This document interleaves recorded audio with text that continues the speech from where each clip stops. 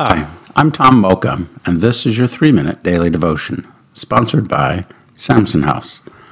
Our scripture today is Mark chapter 6, verses 14 through 29. I've selected verses 26 through 28 to read.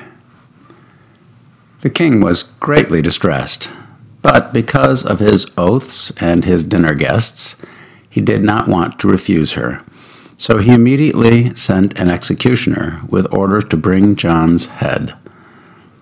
The man went, beheaded John in prison, and brought back his head on a platter. He presented it to the girl, and she gave it to her mother. Let's ponder that. This entire narrative is a very interesting story known as the beheading of John the Baptist.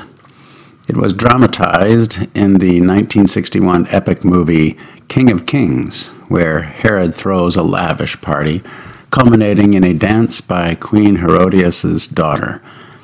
Herod is so taken by the daughter and her dance, he offers her anything she desires.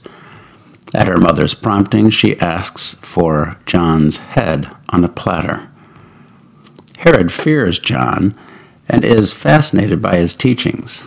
But in order to save face in front of his guests, he orders John executed and presents the head to the girl, who then gives it to her mother. The whole scene is very sensual and dramatic and sad.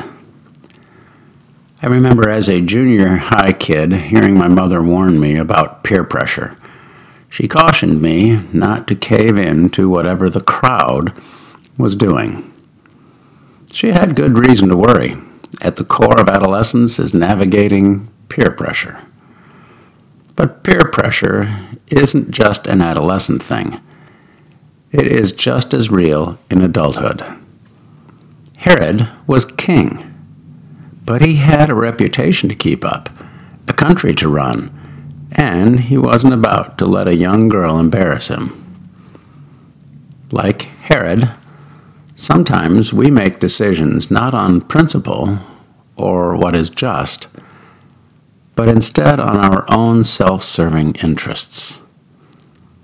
Whether it be the head of a prophet, the friendship of the unpopular, or the integrity of our souls, we too easily sacrifice that which is not ours to give, to gain what we cannot keep: approval. It helps when faced with these sorts of decisions to ask, what is it I am about to sacrifice, and toward what end? How can we pray about that? How about this? O God, you who know our thoughts, I invite you to point out to me the ends to which my decisions inevitably lead.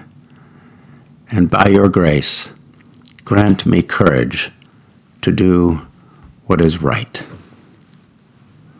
Thanks for listening.